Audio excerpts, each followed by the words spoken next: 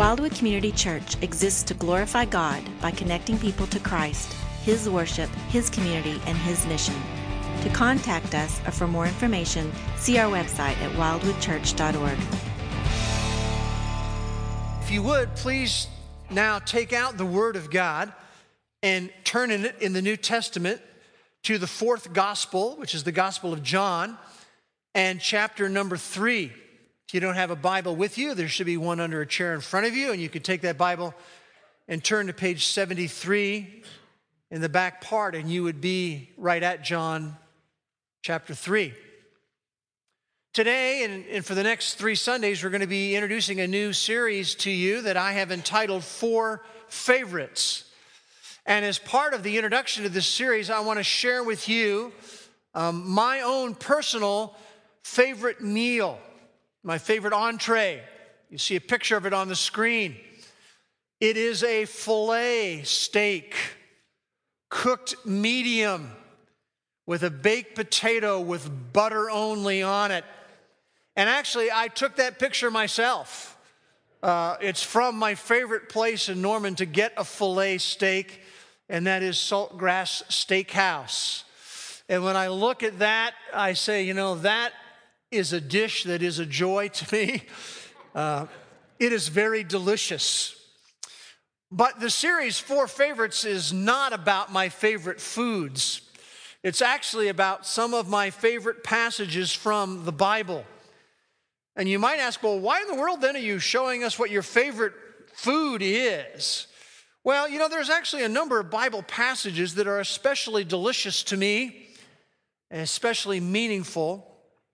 But the backdrop of all of this really goes back to the Old Testament, to the book of Jeremiah. In fact, in Jeremiah's day, I don't know if you remember this or not, but the law of the Lord had been misplaced in Israel. And it was rediscovered in the time of King Josiah. And Jeremiah in chapter 15, verse 16 says this regarding the rediscovery, the personal view that he had of it. He said, "Your words were found, God, and I ate them. And your words became for me a joy and the delight of my heart." He was basically saying, I digested your word. I digested your truth. And it was a joy to me. I found spiritual sustenance there. So when we talk about four favorites, there are many passages of the Word of God that are a delight to my heart, but I just want to share 4 of them with you, just among the ones that I enjoy. And today, what I want to share with you is actually one verse, which is John chapter 3 and verse 16. Now, in order to really begin to share this with you, you have to go back in time with me to the time in which I was 11 years old.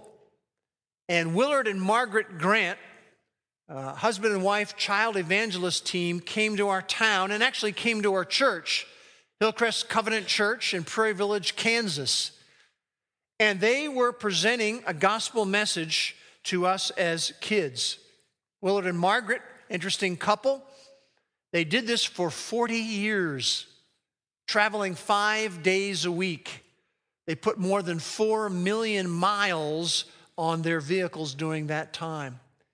And when they came to us at Hillcrest Covenant Church, they shared the verse, John 3:16, with me. And it was a delight to me. You know, you look at John 3:16 and you might say, well, this is the most well-known verse in all of the universe. A lot of times at athletic events, maybe a baseball game or a football game, you'll see someone standing there with a sign that says John 3:16. A number of years ago, pretty famous quarterback Tim Tebow put John 3:16 in the black underneath his eyes. A lot of people have heard the address in the Bible, John 3:16. But not everyone understands what a delight it really is. Frank Page said this about John 3:16. He said, John 3:16 is the Mount Everest of Scripture passages from God's Word. Anne Graham Lotz said this. She said, John 3:16 is the North Star of the Bible. If you align your life with it, you can find the way, capital W, home. Sheila Walsh said this of John 3:16. She said, all the literature in the world cannot compete with the treasure contained in these 25 words. John 3:16 has been called the hope diamond of the Bible. And I absolutely love the words of Max Lucado. He said this, if you know nothing of the Bible, start here. If you know everything in the Bible, return here. And so today we're going to take a look at John 3:16. Now, I would like to read a few verses surrounding that, so I'm going to begin reading with verse 14, and I'm going to read down through verse 18. I invite you to follow along in your Bible as I read. John writes in verse 14, as Moses lifted up the serpent in the wilderness, even so must the Son of Man be lifted up, so that whoever believes will in him have eternal life. For God so loved the world that he gave his only begotten Son, that whoever believes in him shall not perish, but have eternal life. For God did not send the Son into the world to judge the world, but that the world might be saved through him. He who believes in him is not judged. He who does not believe has been judged already, because he has not believed in the name of the only begotten Son of God. Now, John 3:16, I know, is familiar to many of us, but here's what I want to challenge you to do today. I want you to revisit John 3:16 like it was the first time that you ever heard it. Now, our approach is relatively simple. We're going to look at two things. First of all, we're going to look at the backdrop of John 3:16, and then secondly, we're going to look at the treasure of John 3:16. So that's all we're really doing today. So let's begin by looking at the backdrop of John 3:16. And the backdrop of it is actually one of the most fascinating discussions that we have in the Bible. It's a discussion between Jesus and a man by the name of Nicodemus. We learn in the first verse of chapter 3 that Nicodemus was a Pharisee, and he's also called a ruler of the Jews. Remember, the Pharisees were these religious experts. And when he's called a ruler of the Jews, that means he was a member of the Sanhedrin in Jerusalem, which was the supreme court of Israel. So he's a Pharisee, this religious expert. He was a member of the Israeli Supreme Court. And in verse 10, in Jesus' description of him, we learn that he was actually called by Jesus the teacher of Israel. Not a teacher of Israel, but the teacher of Israel. He was apparently the number one Torah scholar in all of the country. He had the best religious credentials of anyone else in the nation. And what is interesting is that he comes to Jesus, we learn in verse 2 of chapter 3, by night. I mean, here he was, this great Pharisee, this great religious expert, this member of the Supreme Court of Israel. The guy was supposed to know everything religiously speaking, who had the best religious credentials in all of the nation, who was the number one Torah scholar, and he wants to come see Jesus under cover of darkness. Because, you know, Jesus wasn't exactly accepted by most of the religious authorities. And so it's nighttime, you know, and he's looking around. Is anybody going to see me going to see Jesus? Anyone going to see me? You know, so he's coming to knock on the door by night. And there's a conversation that breaks out between the two of them. And I want you to notice in particular what Jesus says in verse 3 of John 3. Jesus is speaking to Nicodemus, and he says to Nicodemus, "Truly, truly, I say to you, unless one is born again, he cannot see the kingdom of God." Unless one is born again, Nicodemus, you're never going to see the kingdom of God. And that word that's translated again, actually two potential meanings to it. One is to be born again. We've heard that phrase a lot. But the other potential meaning of the word is to be born from above. And I really think that's the essence of what Jesus was attempting to communicate to Nicodemus. Nicodemus, unless you are born from above, you will never see the kingdom of God. Unless you are born from above, Nicodemus, you cannot see the kingdom of God. Here's what he's saying to him, really. Your religious knowledge, your religious zeal, your religious good works, Nicodemus, are pointless, they are useless, they are utterly worthless when it comes to getting you to the kingdom of God. Now, I know that was a shocking statement to Nicodemus, but here's what's interesting. If that was true of Nicodemus, it's true of all of us. I mean, look at his religious knowledge and zeal and good works.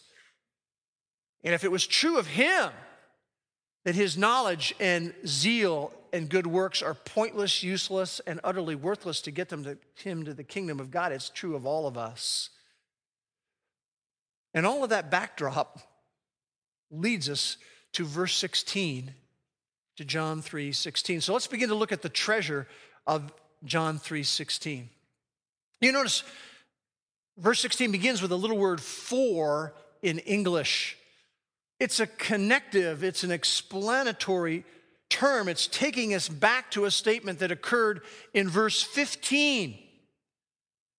Notice in verse 15 it says, "Whoever believes will in him have eternal life." Now he says "for," and he's elaborating on that. He's explaining further. Because when you see that phrase, "whoever believes in him will have eternal life," what does that mean? How does that work? How does all that happen? So he says, John 3:16, "For," let me explain further how this works. "For God so loved the world." God loved the world. Now that should shock us, but it doesn't normally shock us, that statement. But that's an amazing statement. God, the God of this universe. You know, they tell us that there are billions of galaxies in our universe and trillions of stars. And in Psalm 147:4, it says that God knows each one of those stars by name. Now, sometimes just sit and think about that for a moment. Trillions and trillions of stars, and God knows every one of them by name. It's an astonishing thing to reflect on. You know, we miss the immensity of this universe that God created, which tells us something about God because he created it all. You know, if you just take our own solar system, you know, we live in the Milky Way galaxy. If you just take our own solar system inside of that, and if you were to climb on a jet and travel at 600 miles per hour, it would take you 17 years to get to the sun. If you continue to travel for 600 miles per hour for 700 years, for 7 centuries, you would still be inside of our solar system. You know, inside the Milky Way galaxy where we live, they have now mapped 499 other solar systems.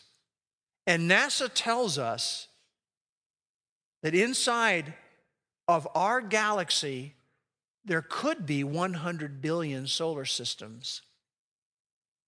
That's a possibility. When we talk about this universe, we're talking about an immense God. And God spoke all of this into existence. It's just a mind-boggling thing to think about. It says, "For God so loved the world." You know, and I think 2 thoughts when I see that. Number one, can such a God as this really care about me? I'm just a speck in this whole thing. Second thing I think about, if God spoke all of this into existence, what are the chances that he could solve the separation issue between me and God? I think a fairly likely chance he could do that, right? John 3:16, "For God out there so loved the world." And I would suggest that you put your name in there. For God so loved Bruce. For God so loved Bruce. You know, we throw around that word love so carelessly at times. You know, we don't really understand the biblical nature of love very well. You know, we say, I love chocolate ice cream. Or maybe I say, you know, I love my shoes. Or as Janet and I were walking in the mall yesterday, we said, you know, we just love the smell of popcorn popping. It's amazing how they try to capture you with that. And so when we see, for God so loved Bruce, we don't really have a good handle on what that means. The word here is really the word for agape love. It's the verbal form of it. And I've shared this definition with us before, but this is the definition, the biblical definition of agape love. Agape love is a commitment of my will to your needs and best interest, regardless of the cost. And that's what it's saying here in John 3:16. For God so loved, it was a commitment of his will to my needs and best interest, regardless of the cost. And we're going to see it costs Jesus a lot, right? A commitment of my will to your needs and best interest, regardless of the cost. And by the way, our needs spiritually, one word, massive. Massive. I can remember when I was first learning about this, when I was 11 years old. You know, as human beings, we face the issue of sin and a rebellious heart, and it's a massive problem. Mark chapter 7, verses 21 to 23, this is Jesus himself speaking, and he says this, and I remember just hearing this and wrestling with this as an 11-year-old. From within, out of a person's heart, come evil thoughts, sexual immorality, theft, murder, adultery, greed, wickedness. I mean, what a list this is. Deceit, eagerness for lustful pleasure, envy, slander, pride, and foolishness. All these vile things come from where? Come from within. And Jesus says, they are what defile you and make you, and here's the key words, unacceptable to God. And I can still feel it emotionally when I'm 11 years old and I realize this. I have a massive problem. I have a sin problem in my life. I have a rebellious heart. And you know what's amazing about this is we tend to think of these things, you see this list of things and we think, well, you know, those are things we're not supposed to do. And we think sin is related just only to what we do. No, it goes deeper than that. Jesus is a divine cardiologist and he ups the ante on us. In Matthew chapter 5, verses 21 and 22, he says, you have heard it taught that you shall not commit murder, but I say to you, if you're angry with your brother, you're guilty of murder. Oh my goodness. I'm harboring on the interior of my being some anger with my brother, and God says, in my eyes, you're guilty of murder. Wow, that ups things. Matthew 5, 27 and 28, Jesus said, you've heard it taught, you shall not commit adultery. But I say to you, if you look at a woman with lust, you have committed adultery with her in your heart. Oh my goodness. We have a massive problem here. Because it's not just the things that I do or I don't do, but it's the very thoughts that I have. And it tells me that I have a rebellious heart that makes me unacceptable to God. Even an 11-year-old needs to hear that. I hope if you have children, they're hearing that. And you know, the Bible gives us a trifold verdict about ourselves in Romans chapter 5. Number one, it says that we are sinners. That's verdict number one. Romans 5:8. We've outstepped, we've transgressed God's laws, whether it's through our actions or through the very thoughts that are going on in our head and in our heart. Second part of the trifold verdict is that we are enemies. of God, Romans 5:10. You say, well, how does that work? I don't understand how that works. How did I get to be his enemy? Well, because we were rebelling against him. We've been resisting him, resisting his will. And then the third part of the trifold verdict that God gives of us is that we are helpless, Romans 5:6. Basically, I can't do anything to get myself out of this dilemma. It's a problem. And it gets double complicated when we learn from Romans 6, verse 23, that the wages of sin is death. This sin problem, this heart problem that I have that's massive as a human being, earns me death. The fate that I have earned due to my sin and rebellion is eternal darkness in hell. And I can remember wrestling with that as an 11-year-old boy. I mean, there was no hope for Nicodemus on his own. That means there's no hope for me. And I can remember just being disturbed by that. It's a lot of bad news, you know. But John 3:16 doesn't end there.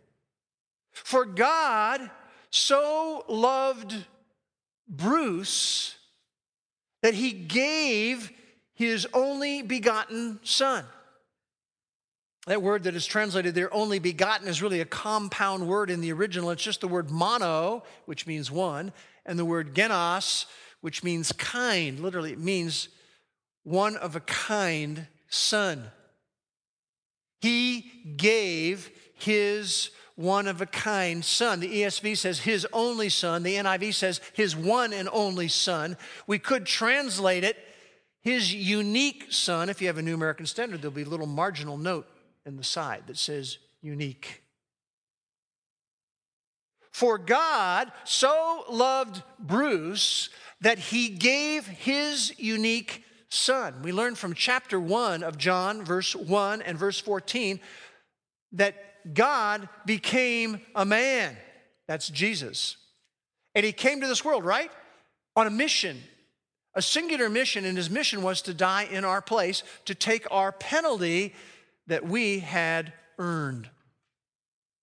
For God, this incredible God out there, so loved the world, Bruce, that he gave his unique son. What does that really mean? He gave his son. But we learn from the rest of the New Testament, it expands on that idea. Ephesians 5:2, Christ loved us. Commitment, he said, of my will to your needs, Bruce, in best interest, regardless of what it costs me. Christ loved us and gave himself up for us. 1 Corinthians 15:3, he, Jesus, died for our sins. Romans 5:8, God demonstrates his love, a commitment of his will to my needs and best interest, regardless of the cost. God demonstrates his love towards us in that while we were yet sinners, Christ died for us. 2 Corinthians 5:21, he, God, made him, Jesus, who knew no sin, to be sin on our behalf. You see, I had sin on me, and God took my sin and he put it on Jesus. And you had sin, and you had sin, and you had sin, and you had sin, and he took your sin and he put it on Jesus. That's what the cross was all about. 1 Corinthians 15 tells us that he died for our sins. But it doesn't end there, right? He rose again from the dead. That's a vital element in all of this, because the resurrection of Christ was the divine seal of approval by the Heavenly Father of his sacrifice for us. John 3:16, for God so loved Bruce that he gave his unique son, that whoever believes in him.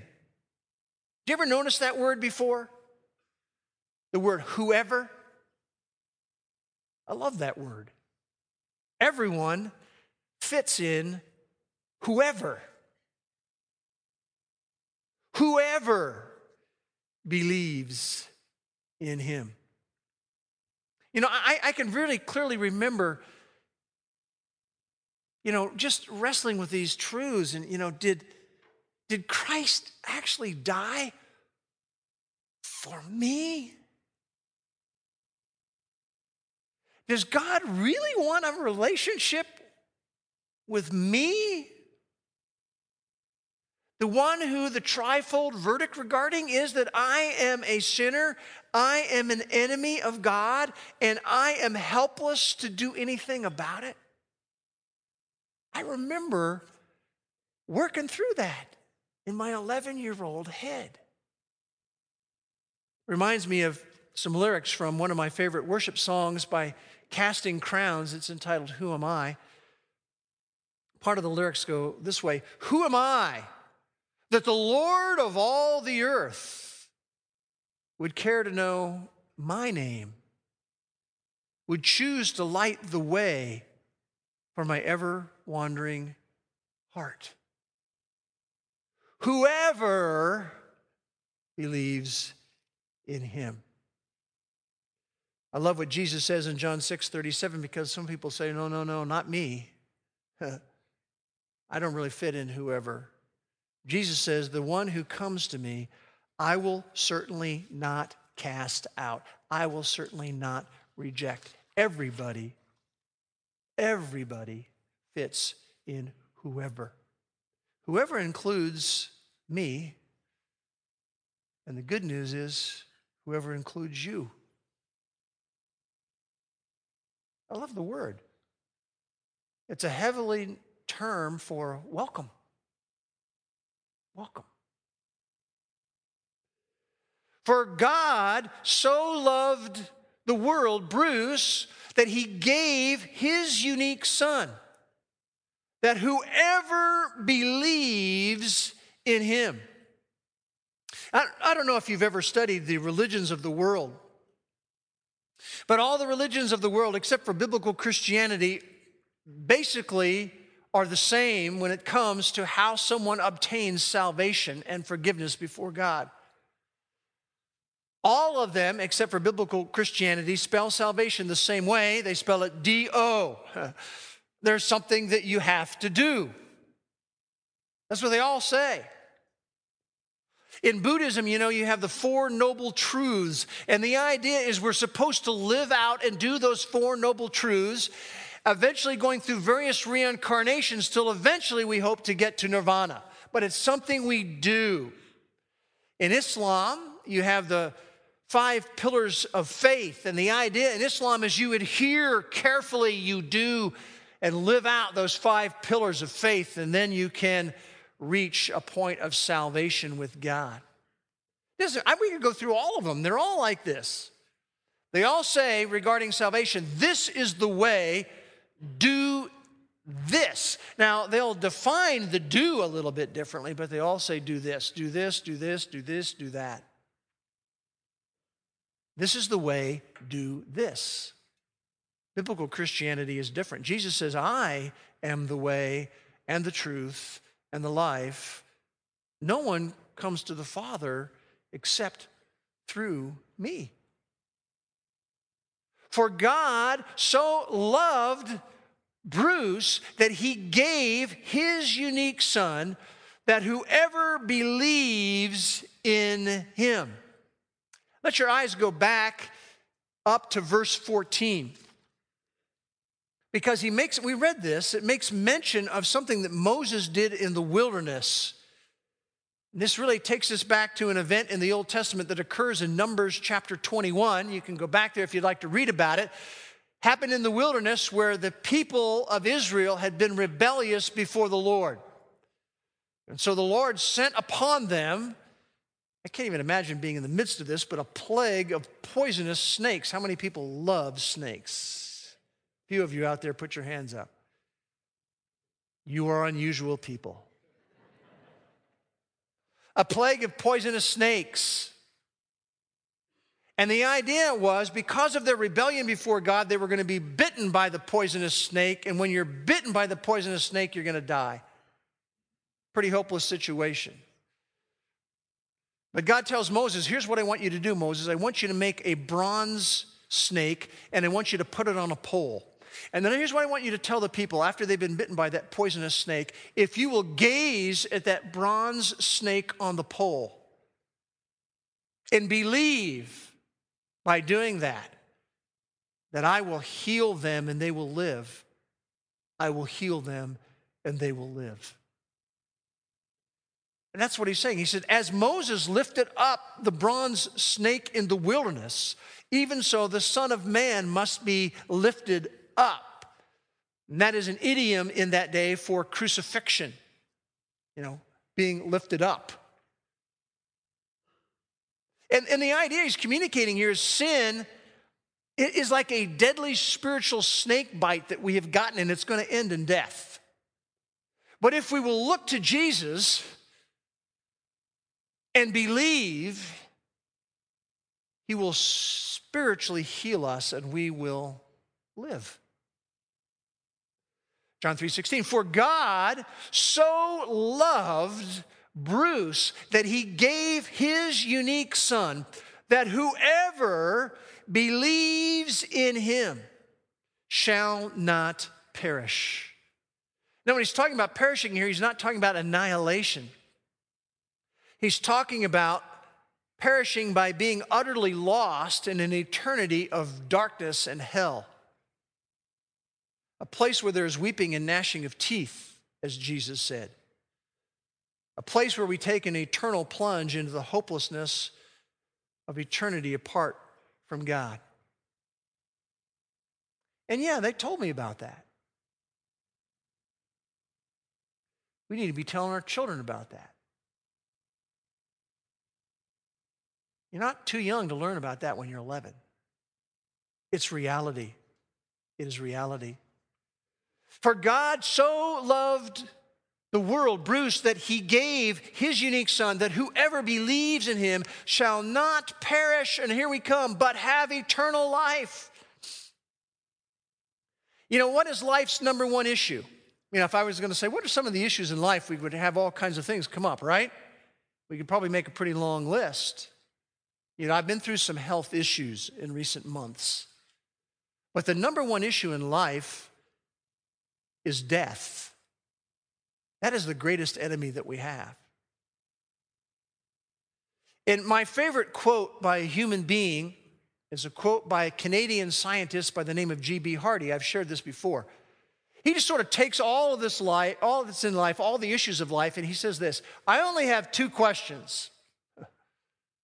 Number one, did anyone conquer death?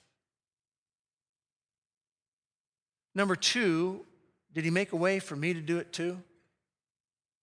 Well, what a great summary of the number one issue of life, the greatest enemy we face. Only two questions. Did anyone conquer death? Answer, yes. Number two, did he make a way for me to do it too? Answer, yes. Yes. For God so loved the world, Bruce, that he gave his unique son, that whoever believes in him shall not perish, but have eternal life. Now, when we talk about eternal life, some people go, I don't know that I want eternal life. My life hasn't been so pretty. I don't want any extension of the current life struggle I'm going through. But that's not what it's talking about. It's talking about a future era that we would enter into when there would be no thieves, no drunkenness, no injustice, no broken families, no heartbreak. A place in which there would be unbridled joy. Anyone want to be there? Yeah, I would like to be there. Paul's description in 1 Corinthians chapter 2, verse 9 says this regarding this eternal state. No eye, I love this, no eye has seen, no ear has heard, no mind has imagined, and some of us have great imaginations. But no eye has seen, no ear has heard, no mind has imagined what God has prepared for those who love him. John 10:28, Jesus' words again, he says, I give eternal life to them, and they will never perish. There's a way you can make a very emphatic construction in the original language. It's called an ume phrase. It's what you have right here. You could easily translate it this way: I give eternal life to them, and they will never, absolutely never, ever perish. That's encouraging to my heart. That is encouraging to my heart. And the truth of the matter is, we're learning here that some will perish and some won't perish. So the question is, what is the dividing line? What determines who perishes and who doesn't? Well, there's two destinies, right? Verse 16, for God so loved the world that he gave his unique Son, that whoever believes in him shall not perish, but have eternal life. For God did not send the Son into the world to judge the world, but that the world might be saved through him. He who believes in him is not judged. He who does not believe has been judged already, because he has not believed in the name of the only begotten Son of God. Look at the last verse of the chapter, verse 36. He who believes in the Son has eternal life. He who does not obey the Son will not see life, but the wrath of God abides on him. Oh, I remember this being laid out before me. And I so remember the response that I had. You know, as we look at all this today, we need to have some life response to it. And I'm going to suggest two forms of life response. The first one would be a life response for those of us who know Jesus as our Savior. We have believed in him. We've put our trust in him as we've looked at him. And that is that we rejoice afresh about the Savior. That's the first life response we ought to have, having looked at all of this. I mean, Jesus paid it all. All to him I owe. Sin had left a crimson stain. He washed it white as snow. As those of us who know him as our rescuer from sin and judgment, men and women, the truth of John 3:16 should reawaken our awe of God. It should re-energize our worship. It should rekindle our love for Jesus. It should rejuvenate our gratitude. It should realign our priorities. It should reassure our hope. It should restore our trust in his promises. The truth of John 16 should recharge our prayers. It should restrain us from sinful practices. It should reshape our view of the things of the world. It should renew our aim to honor Jesus with our life. It should revitalize our investing in the kingdom of God. It should reanimate our sharing of the gospel. We need to rejoice afresh about the Savior. Second life response would be for those who have not yet trusted in Jesus as their Savior, and that would be to trust Christ for salvation. That's exactly what 11-year-old Bruce Hess did at 8632 Broadmoor in Overland Park, Kansas, which is my house, in my bedroom, on my bed. You don't have to be any place special to look to Jesus as the one who is the solution for our spiritual dilemma and the debt of death that we have earned.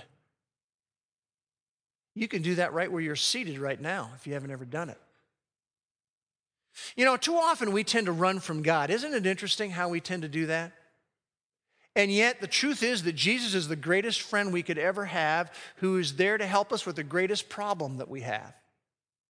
Max Lucado tells a story of a cow who stuck her nose into a paint can and couldn't shake it off. Just think about that imagery. You know, the snout goes into the paint can. She can't get it off. And, you know, if you're a can-nosed cow, you can't really breathe well. You can't drink or eat. And he said both the cow and her newborn calf were in danger. It was a serious bovine bind. I just love the way he writes. A bovine bind. He said people set out to help. But when the cow saw the rescuers coming, she set out for the pasture. They pursued, but the cow kept escaping. They chased the cow for 3 days. Each time the posse drew near, the cow would run. Finally, using pickup trucks and ropes, they cornered and decanned the cow. You know what? As human beings, we're often exactly like that. We stick our noses where we shouldn't, and we find ourselves in a serious pickle before God. And we will run from him, but he still pursues us. We run from the very one who can help, but he doesn't give up. He loves, he pursues, he persists. And he goes on to write this: every so often a heart starts to soften. And he says, let yours be one of them. And one of them was mine at the age of 11. And I would say to you, if you've never trusted in Christ, let John 3:16 guide you home. For God so loved the world, loved you, that he gave his unique son, that whoever, that includes you, believes in him should not perish but have eternal life. These are God's words. Eat them, embrace them, believe them, and they will be a joy and a delight to your heart. Let's pray together. Father, we just thank you again for the word of God, the power of it. We thank you for this incredible verse, just one verse from the hand of God. And we would pray that if there's any who have not yet looked to Jesus as their rescuer from sin and judgment, they would do so by faith, looking to him right now. And for those of us who know you, Father, we would simply say, let us rejoice afresh about this Savior that we have. And we pray these things in Jesus' name. Amen.